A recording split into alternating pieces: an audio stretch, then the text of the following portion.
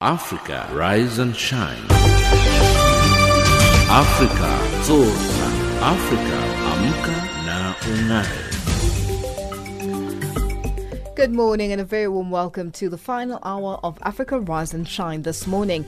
This is Channel Africa from an African perspective, coming to you live from Johannesburg in South Africa. We are on DSTV's audio bouquet channel 802 and on www.channelafrica.co.za. I'm Lulu Gabu, in studio with Amanda Machaka and Tabiso Lohoko. In our top stories on Africa Rise and Shine at this hour, Mali's popular opposition movement rejects a charter for a transition government backed by the ruling army officers who overthrew President Ibrahim Boubacar Keïta in a coup last month.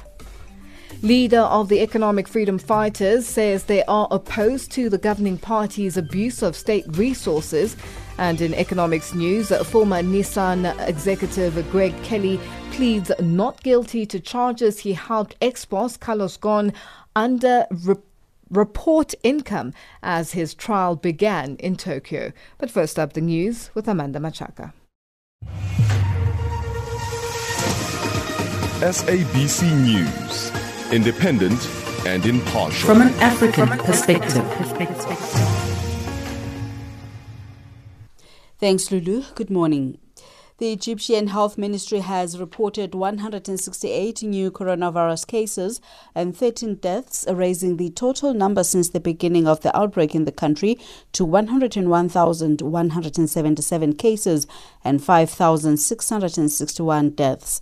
Since early last month, the daily number of new cases dropped below 200, except for the last week in August, registering a record drop in daily reported cases on August 22, with only 89 new infections, the lowest daily tally since April.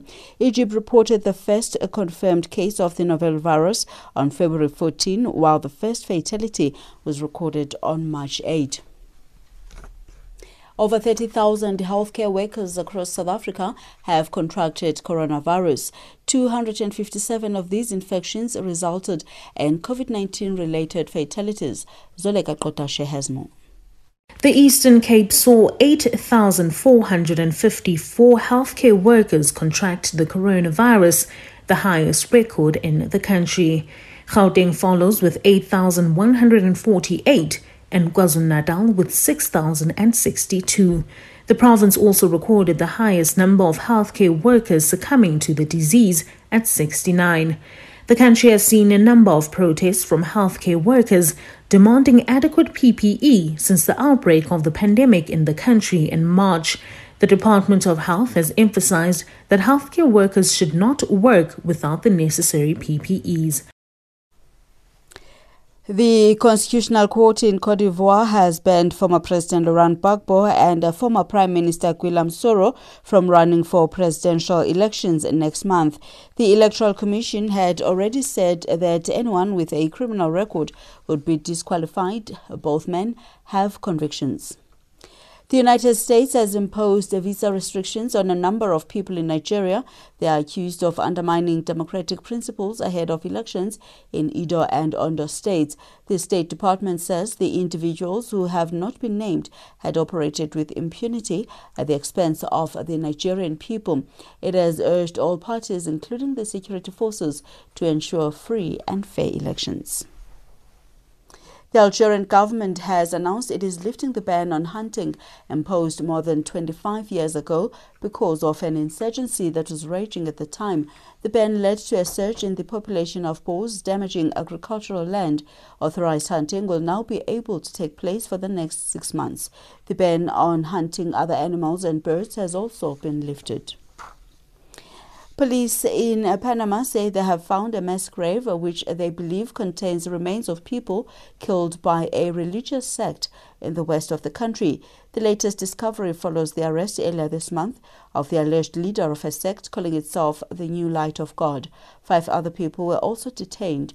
In January this year, police found that the sect had been preying on local villagers, performing violent exorcisms, including torture.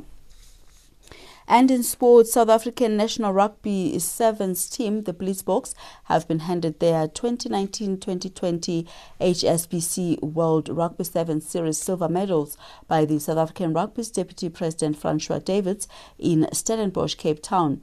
Springbok Sevens coach Neil Powell says they can now start looking towards their next goals for 2021 series and the Tokyo Olympics.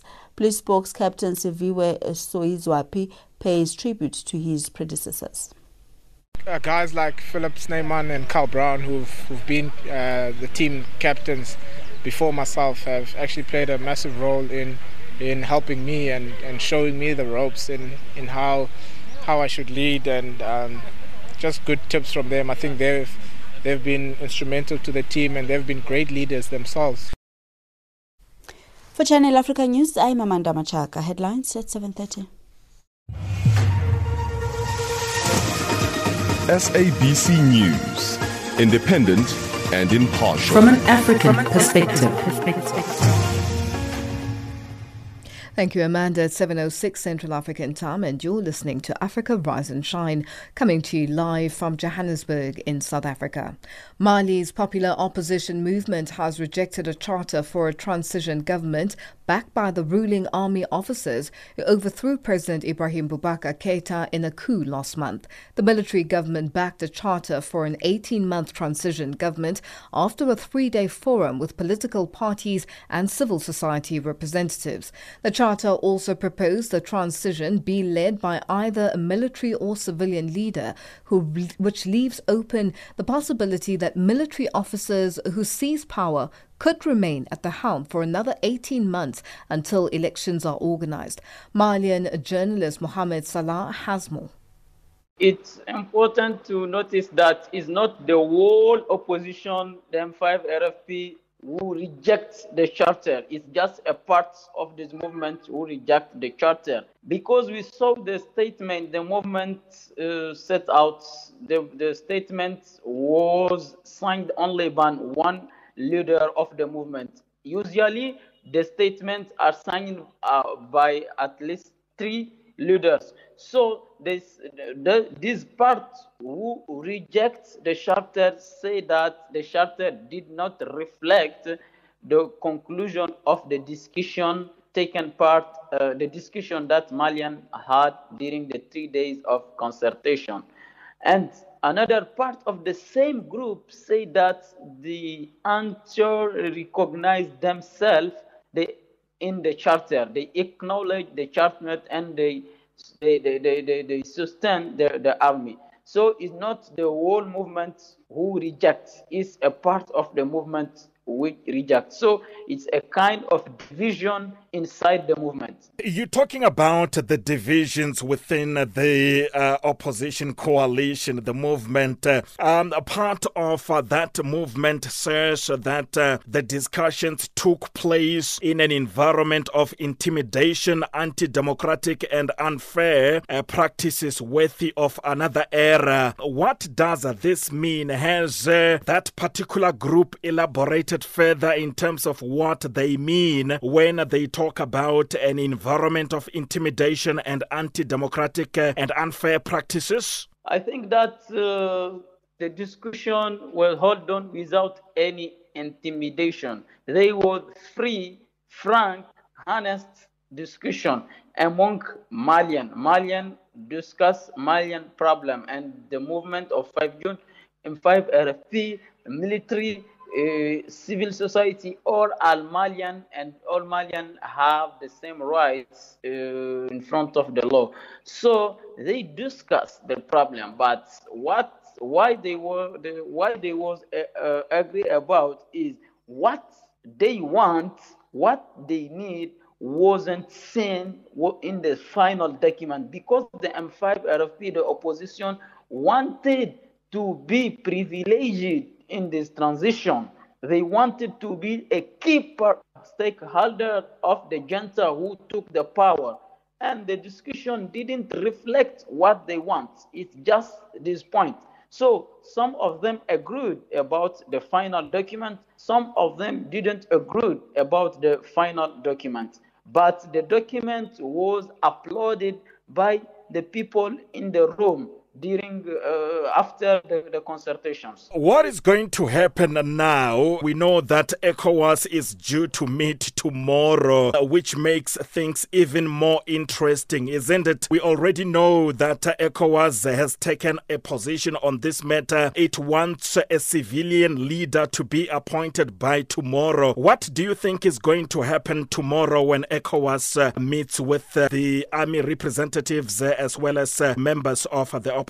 Tomorrow meeting is important and it's decisive because ECOWAS is going to meet with the junta. So Malians already have decided what they want. They say that the transition can be led either by a military or a junta. So it's to ECOWAS now to approve what Malians have decided and help Malians to set up the transition. Malians have already decided. So now what will be decided tomorrow by ECOWAS, it's very, very important. And what Malians are looking for now is the end of sanction. The embargo ECOWAS has did against Mali should be ended as soon as possible. And all Malians are on tomorrow's meeting, hoping that ECOWAS will end the sanction and help Mali to set up a transition by respecting what have been decided among Malians.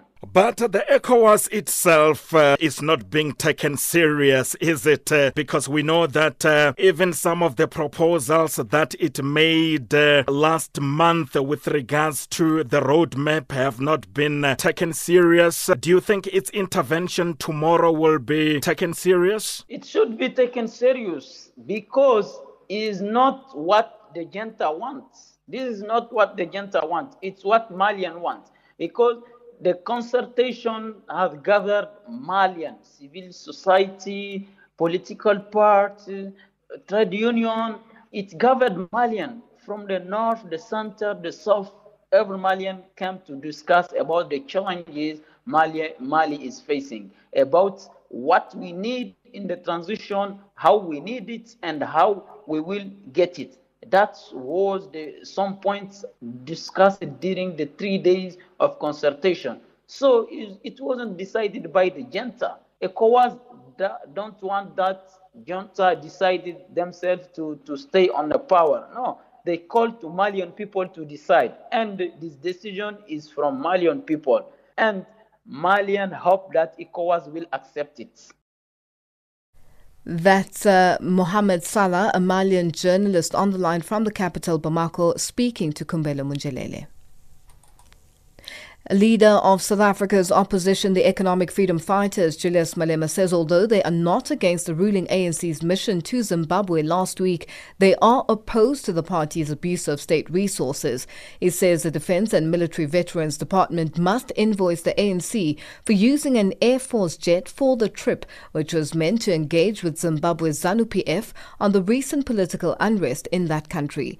Malema and MP Mbuyiseni Ndlozi appeared briefly at the Randburg Magistrates Court for an assault case, which was postponed to next month. Abongile Dumako reports.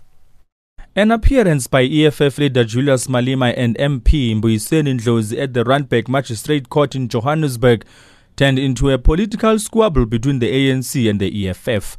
Malema says the EFF will ask SANDF to invoice the ANC after the party delegation travelled with Defence Minister Nosiviwe Mapisa-Nqakula in an Air Force jet to Zimbabwe.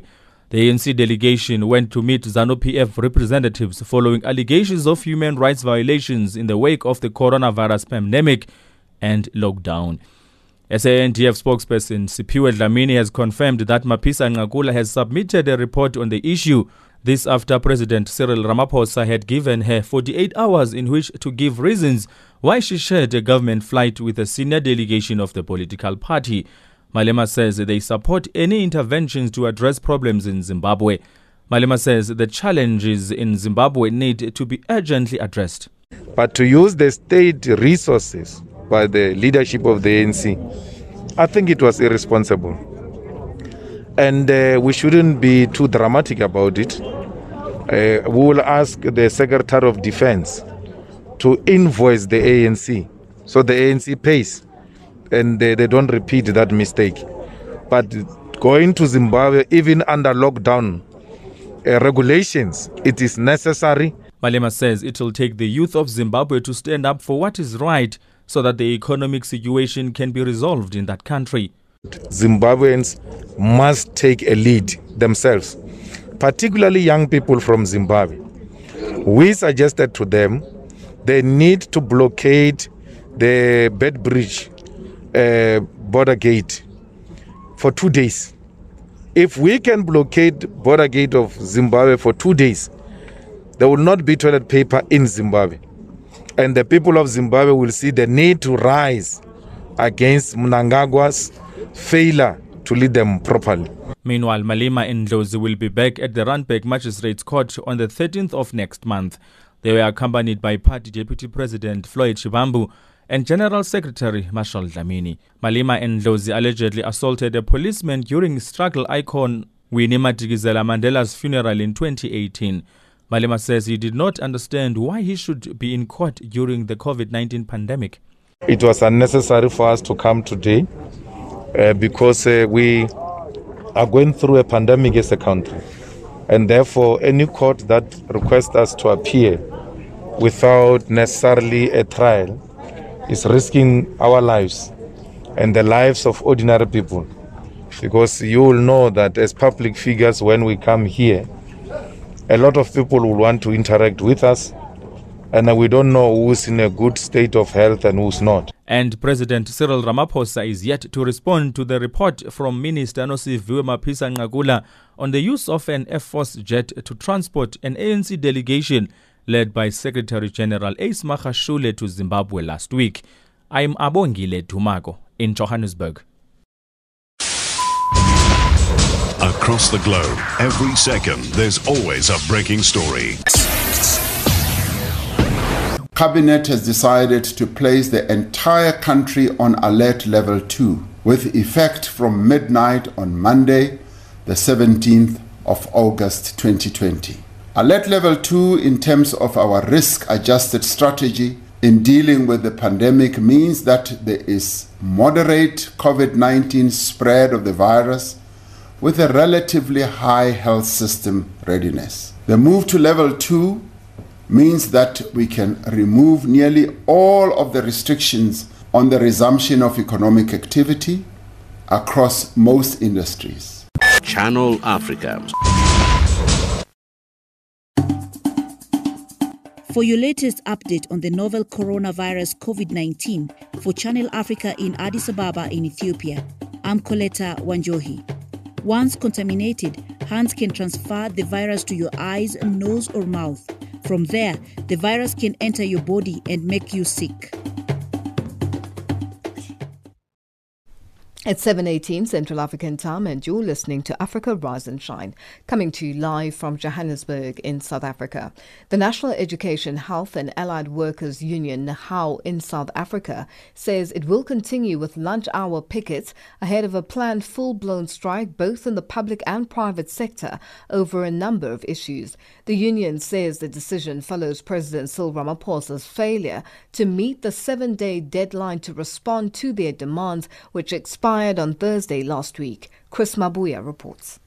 The union's leadership held a special National Executive Committee meeting in Cape Town at the weekend to plan the way forward. NAHAW General Secretary Zola Sapeta says the withdrawal of labor power remains a strategy and tactical approach to defend collective bargaining, the right to strike and to protect its members in general. Sapeta says this follows government's failure to respond to their demands, which include safer working conditions and salary increases for public servants. Sapeta says the union has, however, not abandoned the arbitration process and will remain in contact with the President's office and meet with various ministers to highlight their demands. The National Union will continue to have sectoral meetings with different ministers of different departments on all our demands. These meetings include the following ministers: health, employment and labor, social development, higher education and training, science and technology, and the public service and administration, including SASSA and parastatals. Sapeta says the government's failure to meet their demands might affect the union's relationship with the governing ANC. He says Nehau will arrange an urgent meeting with the ANC leadership to discuss the organizational implications, which Sapeta says might force them to consider other options. The reason why we supported the ANC, we were told that the ANC, as a liberation movement, will produce a government who listens to its people, particularly who values workers, because workers are the producers of this economy. So I want just to go to the ANC and say that one of the downfalls is to ignore and disregard workers of this country. It will not be easy to convince our members again for their support. Sapeta says another special Nehau NEC meeting will be held in 2 weeks' time to map the way forward. Nehau has also raised concern regarding the safety of its members, including the lack of adequate provision of personal protective equipment in provinces. Sapeta says a survey titled Verification of Occupational Health Services and Committees in Public and Private Health Facilities in South Africa has been commissioned. The survey will be conducted until the 16th of December. I'm Chris Mabuya in Cape Town. Government mortuaries in South Africa are starting to take strain as the funeral undertaker strike gains momentum. Thousands of undertakers embarked on a 3-day national strike over their working conditions and remuneration. They're also demanding the outsourcing of mortuary facilities. In some parts of the country, including KwaZulu-Natal, non-striking businesses were intimidated, as Nonkululeko Hlope reports. The first day of the undertakers' strike saw a number of businesses being forced to close their doors. In Durban, members of the Unification Task Team stormed onto business properties of those who were operating and demanded that they shut down. Police had to intervene. Ndabe Ngomo, who is the owner of one of the funeral parlors that were targeted by striking members, says they were saved by police. While we were doing business as usual, a group of about 50 members of the UTT, our premises, and demanded us to shut down the business. And they hurled all sorts of insults and abuse to me as a person and the owner of the business, and to my staff personnel as well. And had it not been the intervention of the SAPS members who were present at the time in my premises, who knows, maybe they would have attacked me. We have already opened a case of intimidation and criminal injury with the local SAPS. Some crematoriums, like the Clare Estates Umgeni Hindu Crematorium Society in Durban, were also affected as they could not operate today. Board member of the Crematorium Society, Satish Tupilia. Our job is to service the community when they come up for cremations, etc.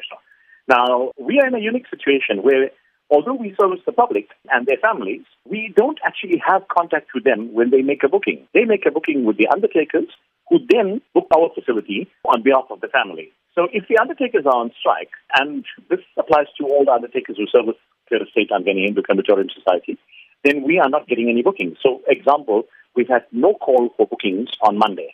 So, therefore, we are closed. Meanwhile, the Department of Health also raised concerns as government mortuaries countrywide are starting to take strain. George Lodlo, the Gauteng facilitator, says the removal of around 800 bodies in the province is likely to be delayed. We have had no removals of bodies across the whole of Gauteng, except for a few places where undertakers who may not agree with us may have gone ahead and done their removals. This has been a peaceful protest. We did not intend to embark on any violence, and we remain in that same mode. We are grateful for everyone who has cooperated, whether they agreed with our protest action or not.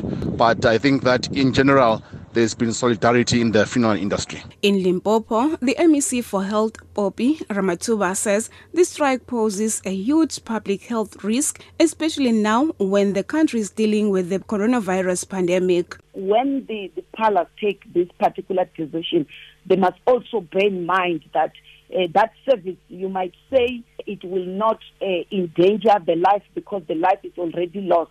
But let me tell you, it is endangering the lives of us who are still existing, because it is very critical to say we must meet, if it's a 72 hours to conduct that burial, whether it's as a result of COVID. We have made those regulations because we know once it passes that 72 hours, it becomes a health hazard. Those who are existing, and it becomes a risk. But despite all the hardship that come with the strike, UTT's convener, Muzi Hlengwa, says they will continue with their action. There's a law that says there should be no interaction between myself and my client. How do you explain that? Now, Old Mutual is an undertaker, Old Mutual is an underwriter. They have my book with them. I give them the money every month. Then in return, I must be out of the picture, and so that Old Mutual can do both the funeral and insurance. It will never happen. The members who are on strike say they're hoping that as the strike enters its second day, no funeral parlor or undertaker will be operating until government answers their demand. I'm Nonkulego Hlope in Durban. September marks Blood Cancer Awareness Month. This annual global campaign is dedicated to encouraging greater understanding about the importance of the diagnosis, treatment and research of the multiple types of blood cancer. Blood cancer continues to impact millions of people worldwide, but the symptoms can be vague and hard to spot.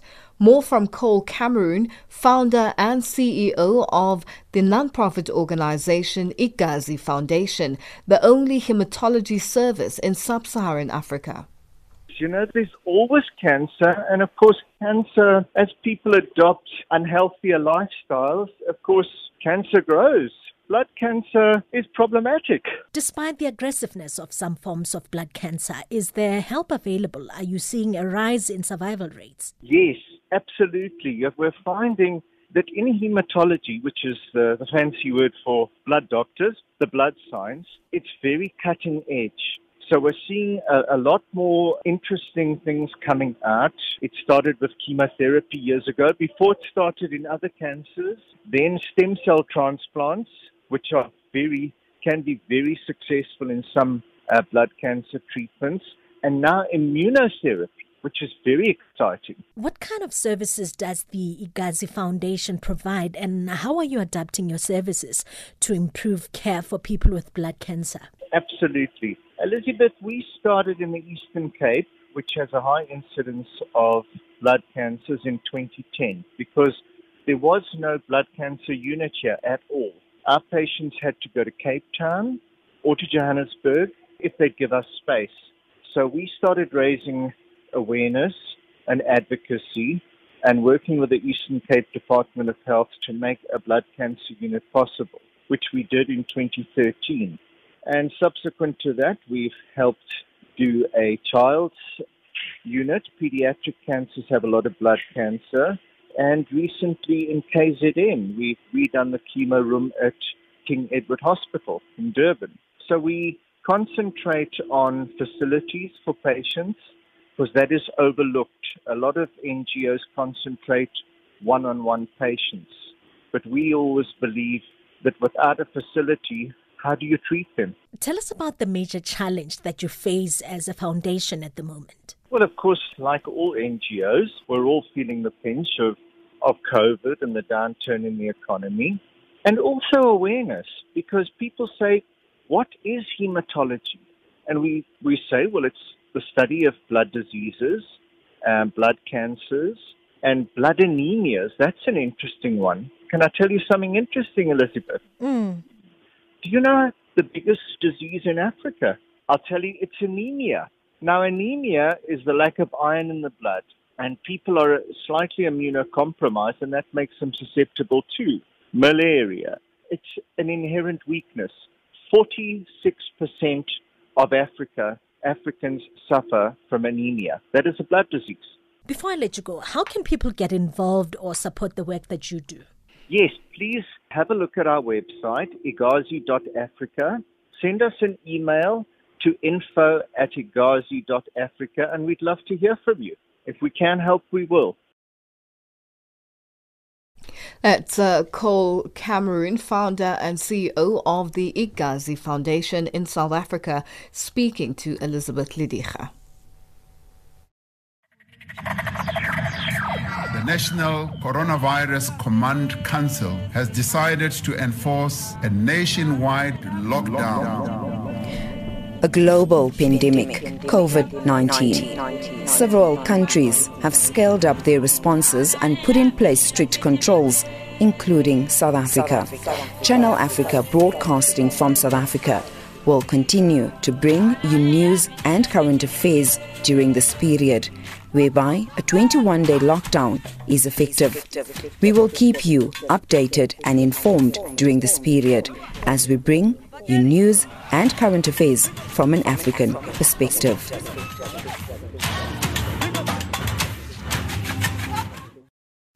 It's 7:30 Central African Time and you're listening to Africa Rise and Shine. Our headlines up next with Amanda Machaka. SABC News, independent and impartial. From an African perspective.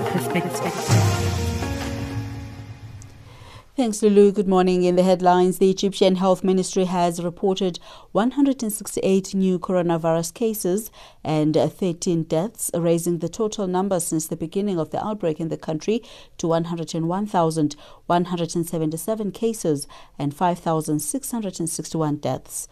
The Constitutional Court in Cote d'Ivoire has banned former President Laurent Gbagbo and former Prime Minister Guillaume Soro from running for presidential elections next month. And the United States has imposed visa restrictions on a number of people in Nigeria who are accused of undermining democratic principles ahead of elections in Edo and Ondo states. I'll have details on these and more stories at the top of the hour.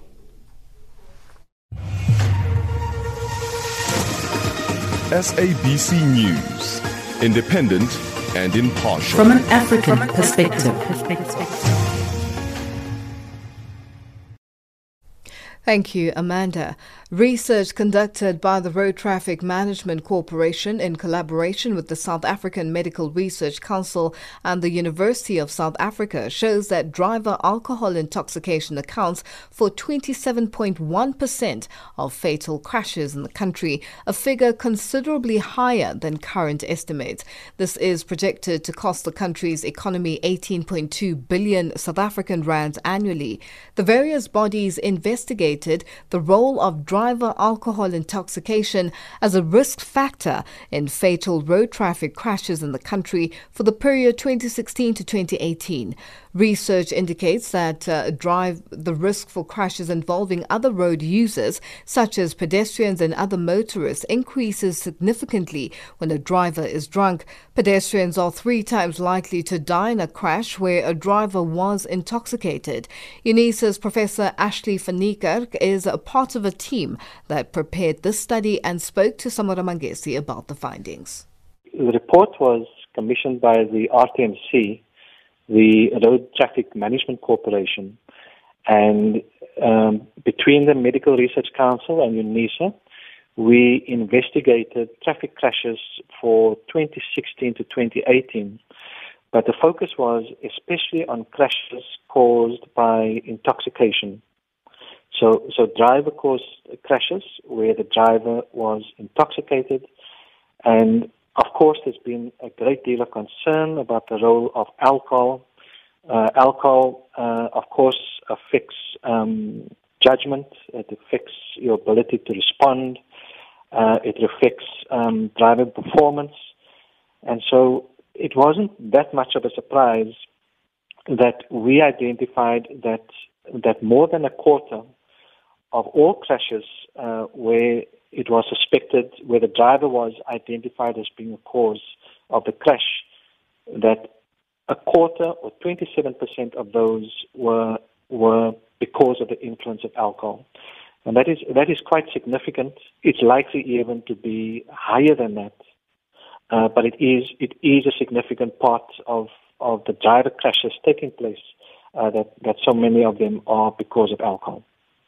Now, the report paints a dire picture regarding the levels of alcohol intoxication as a risk factor for fatal road traffic crashes in South Africa. Please take us through the findings. We found that many of these crashes, there are big concentrations at night. Nighttime is one of the greatest risk factors, along with weekend crashes, including long weekends, And then in South Africa, we found crashes influenced by alcohol spread across the year. And so these are not restricted just to vacation periods, to the December or the Easter vacation periods, but there are high levels right through. So in terms of when they are occurring, there are quite clearly defined periods of the year when risk is the greatest. And these seem to be associated with when the greatest recreational drinking takes place in the evenings, over weekends. But interestingly, in terms of the year period, across the year, we also found that pedestrians were most vulnerable. Whenever there was a crash and the driver had been identified as intoxicated, we found that in most cases, the person that would be injured, fatally injured, would be a pedestrian. In fact, 3 times more than any other kind of crash. The drivers are often men, and in other crashes where they're not pedestrians, the victims are often women as passengers.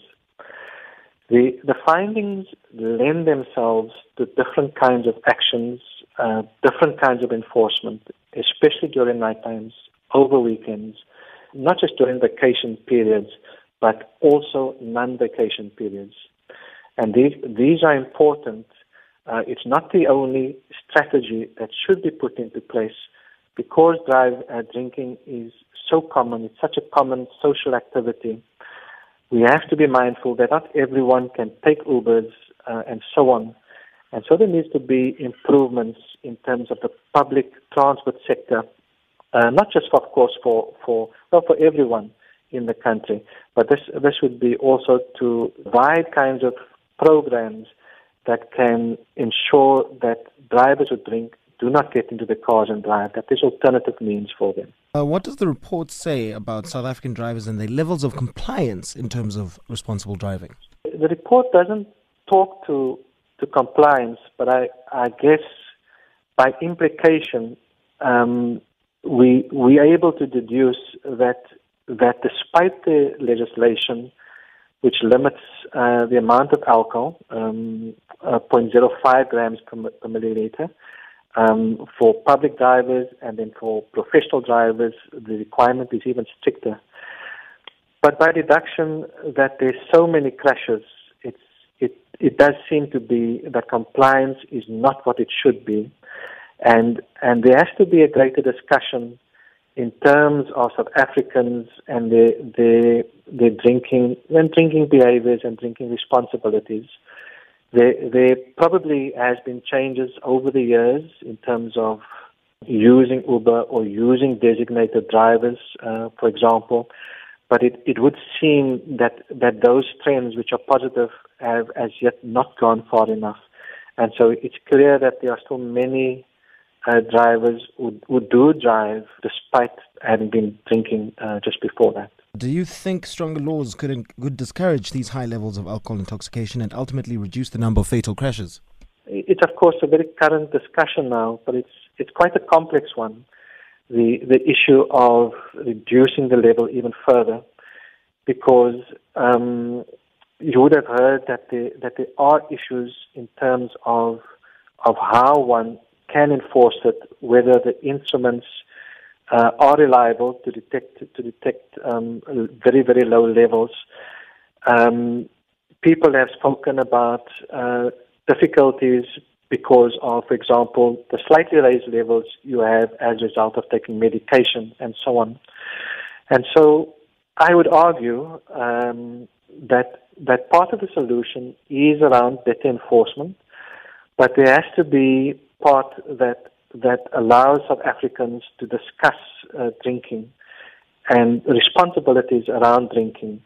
And then also in terms of the systems that can take drunk drivers off the road, whether it is right at the point of where drinking takes place in a pub or in a shebeen, or whether it is through even greater kind of use of roadblocks.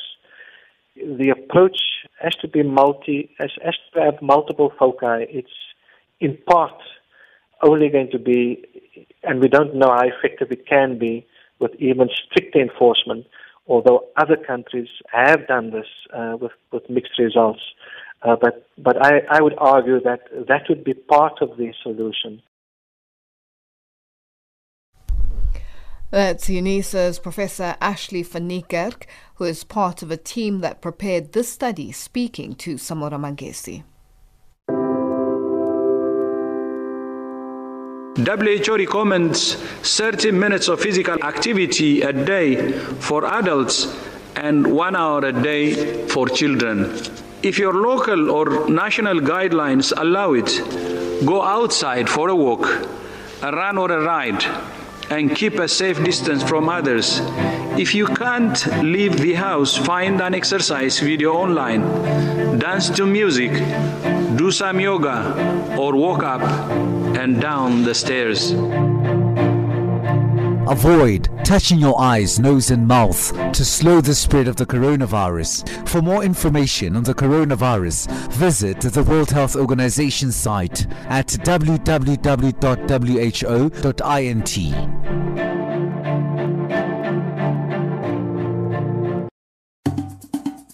For your latest update on the novel coronavirus or COVID-19 for Channel Africa, I'm Arthur Scopo in Lusaka, Zambia.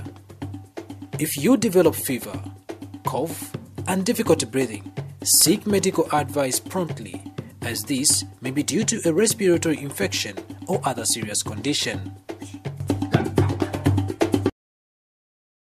It's 7:41 Central African time, and you're listening to Africa Rise and Shine. We're coming to you live from Johannesburg in South Africa on DSTV's audio bouquet channel 802 and on www.channelafrica.co.za. A digital transformation company, Schneider Electric, has announced the top 8 teams for the global student competition called Schneider Go Green. Students from all around the globe were invited to submit their innovative energy management and automation bold ideas for a smarter and more sustainable future.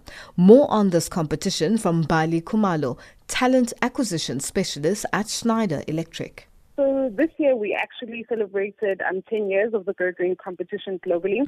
And as an organization, we are leading in digital transformation of energy management and automation. So we're continuously looking for ideas that will shape the future of the industry we operate in and the company as well. I mean, the competition looked for students around the world to put their ideas and skills to test. So we've got categories that the students can choose in terms of a topic for their idea, and we just give them the freedom to really express. And the students actually, respond quite greatly to the competition because it's something that's not done. And it's a global competition where you can actually, compete against different markets in different countries. So let's talk about the top 8 teams that have been selected. What sort of criteria was used to select this creme de la creme, if you like? Yeah. So as an organization, we focus a lot on diversity and inclusion, right? Therefore, we opened up the competition for anyone to apply. However, when we looked at the ideas of the top 18 candidates, it was simply to look at what idea is sustainable for the environment, sustainable for energy, sustainable for, the future in terms of creating sustainability in engineering principles. So that was really the criteria. And one of our core values as an organization is dare to disrupt. So the more disruptive, your idea was, the more prominent it was from the panel. Now, we're aware that a team that won first runner-up for Middle East and Africa is actually from Nigeria. Where are the other 7 teams from? So we've got representation from Colombia, we've got representation from Egypt, we've got representation from Turkey, from Morocco. So it's from different regions because it is a global platform. But we were quite excited. As Anglophone, which is the English-speaking countries that in Africa that I am part of, the region I'm a part of, to have Nigeria as the first runner-up. These students went through the typical adversities that African students would go through, where network wasn't connecting. Daniel had to present on his own because Esther's network was failing. We had roosters chirping in the background. It was so authentic. And we really are proud of Esther and Daniel. Now, the finalists, Bali, are now gearing up for the Global Digital Finals. What are they expected to do in these finals? So they would have gone through a lot of mentorship that was supported or provided rather by Schneider Electric for them to be able to prepare for the finales. So they would have gone through all the pre-preparations in terms of presenting their project. And it would be similar in terms of the rounds that they've gone through, where they just present the idea. And if there was any areas of improvement in terms of presenting it, they would have gotten that support from their mentors and the Go Green support team. So I think it was quite challenging because you deal from a regional base and then now you're dealing at a global level, So we really had to support them in making sure that they're mentally ready, emotionally ready, because we know from a technicality perspective, they are great candidates with great skills. And I think just as a parting point is just to let people know that as Schneider Electric, we definitely make sure that life is on everywhere for everyone at any moment. So if people are keen on applying for the 2021 Go Green competition, they should visit the website gogreen.se.com and they can then register, and to make sure to have one female and one male participant in the team, because we're thriving to get more women in engineering and for women to, like Zozibini said, to take up space in society. And this is just our way on us contributing to give women a platform in engineering. That's Mbali Kumalo, a talent acquisition specialist at Schneider Electric, on the line speaking to Zikona Miso. More businesses in the tourism industry in South Africa's Northwest Province are expected to retrench workers as they have been hard hit during the COVID-19 lockdown.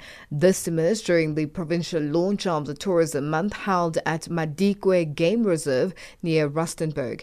Zebulon Maine reports.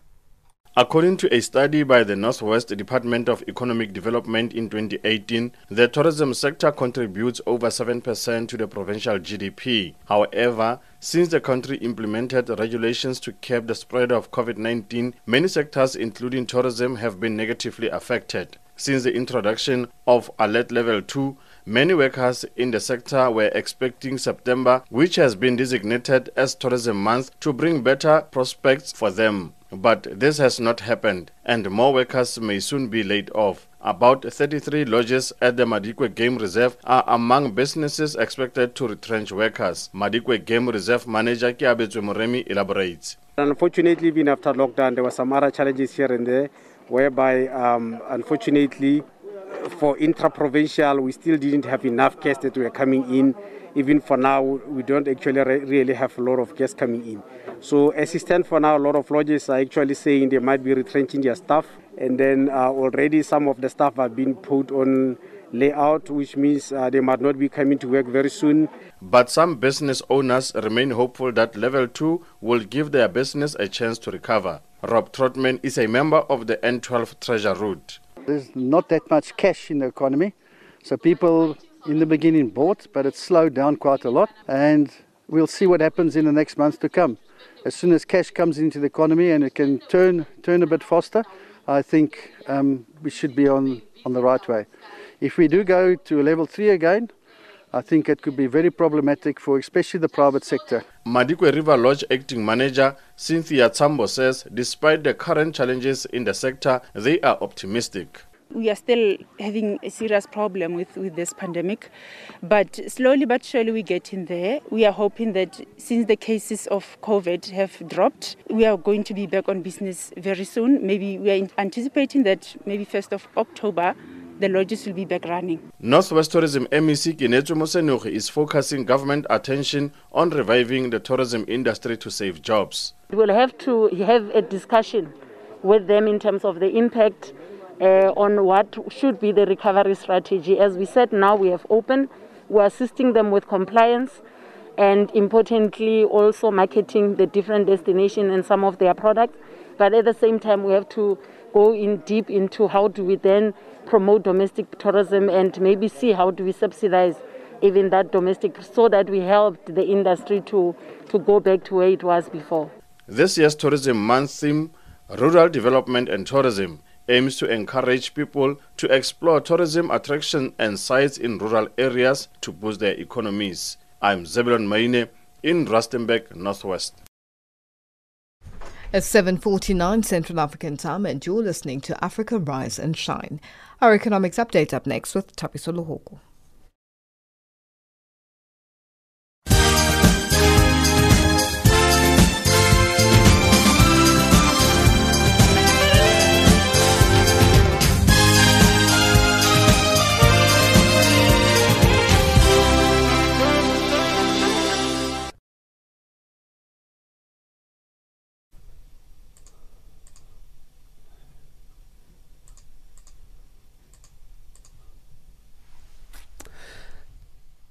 Thanks, Lulu, and good morning.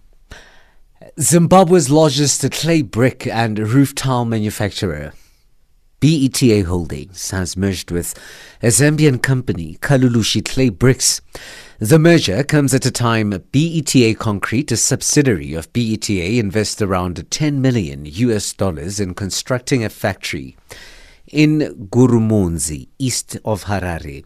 The factory, with annual capacity of 180 million bricks, is expected to be completed end of this year and create about 400 jobs. More businesses in the tourism industry in South Africa's Northwest Province are expected to retrench workers due to the impact of the COVID-19 lockdown on their financial sustainability. This emerged at the provincial launch of Tourism Month held at the Madikwe Game Reserve near Rustenburg. Manager Kyabetsu Muremi says about 33 lodges in Madikwe are expected to retrench workers. Out of the 5 major hubs for aviation, so airports that facilitate aviation, 3 are in Europe and the Middle East, so London, Paris, Dubai, which really means in translation on long-haul flights you have to fly out to Europe or to Dubai to come back in Africa. And that enabling factor doesn't exist. We need to have more flights within the continent in order to facilitate travel. Former Nissan executive Greg Kelly has pleaded not guilty to charges he helped ex-boss Carlos Ghosn under report income in his trial, which began in Tokyo, Japan. A representative from Nissan, which is also standing trial, said the automaker did not contest the charges. Asian shares looked set to open lower Tuesday. Hong Kong's Hang Seng Index futures lost 0.08%. Japan's Nikkei 225 futures were flat after Chief Cabinet Secretary Yoshihide Suga won a ruling party leadership election, paving the way for him to succeed Prime Minister Shinzo Abe. China's industrial output has accelerated the most in 8 months in August. This as retail sales grew for the first time this year. An annual decline in fixed asset investment over January-August also moderated due to government stimulus efforts. The US dollar is trading at a 379.85 Nigerian naira, 11.38 Botswana pula, 107.53 Kenyan shilling, and 19.94 Zambian kwacha. In BRICS currencies, in Brazil, $1 costs 5 rubles 30. In Russia, 75 rubles 8. In India, 73 rupees 33. In China, 6 yuan 81. And in South Africa, a dollar will cost you 16 rand 67. The US dollar is also trading at 77 pence to the British pound and 84 cents to euro. Looking at commodities markets, gold is trading at $1,957 and platinum at $957 per ounce. The price of Brent crude oil is at $39.67 a barrel. Africa continues to rise and shine.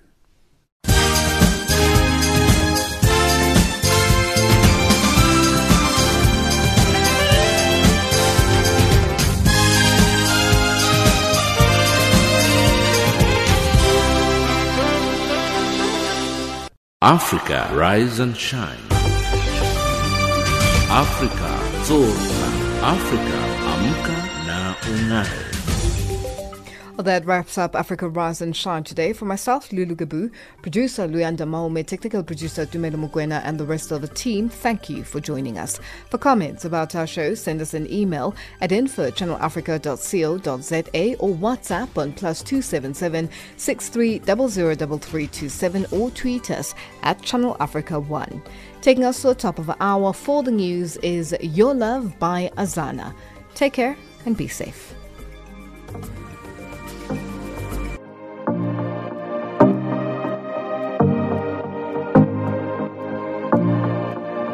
Sejahile uthi siphinde thina sibonane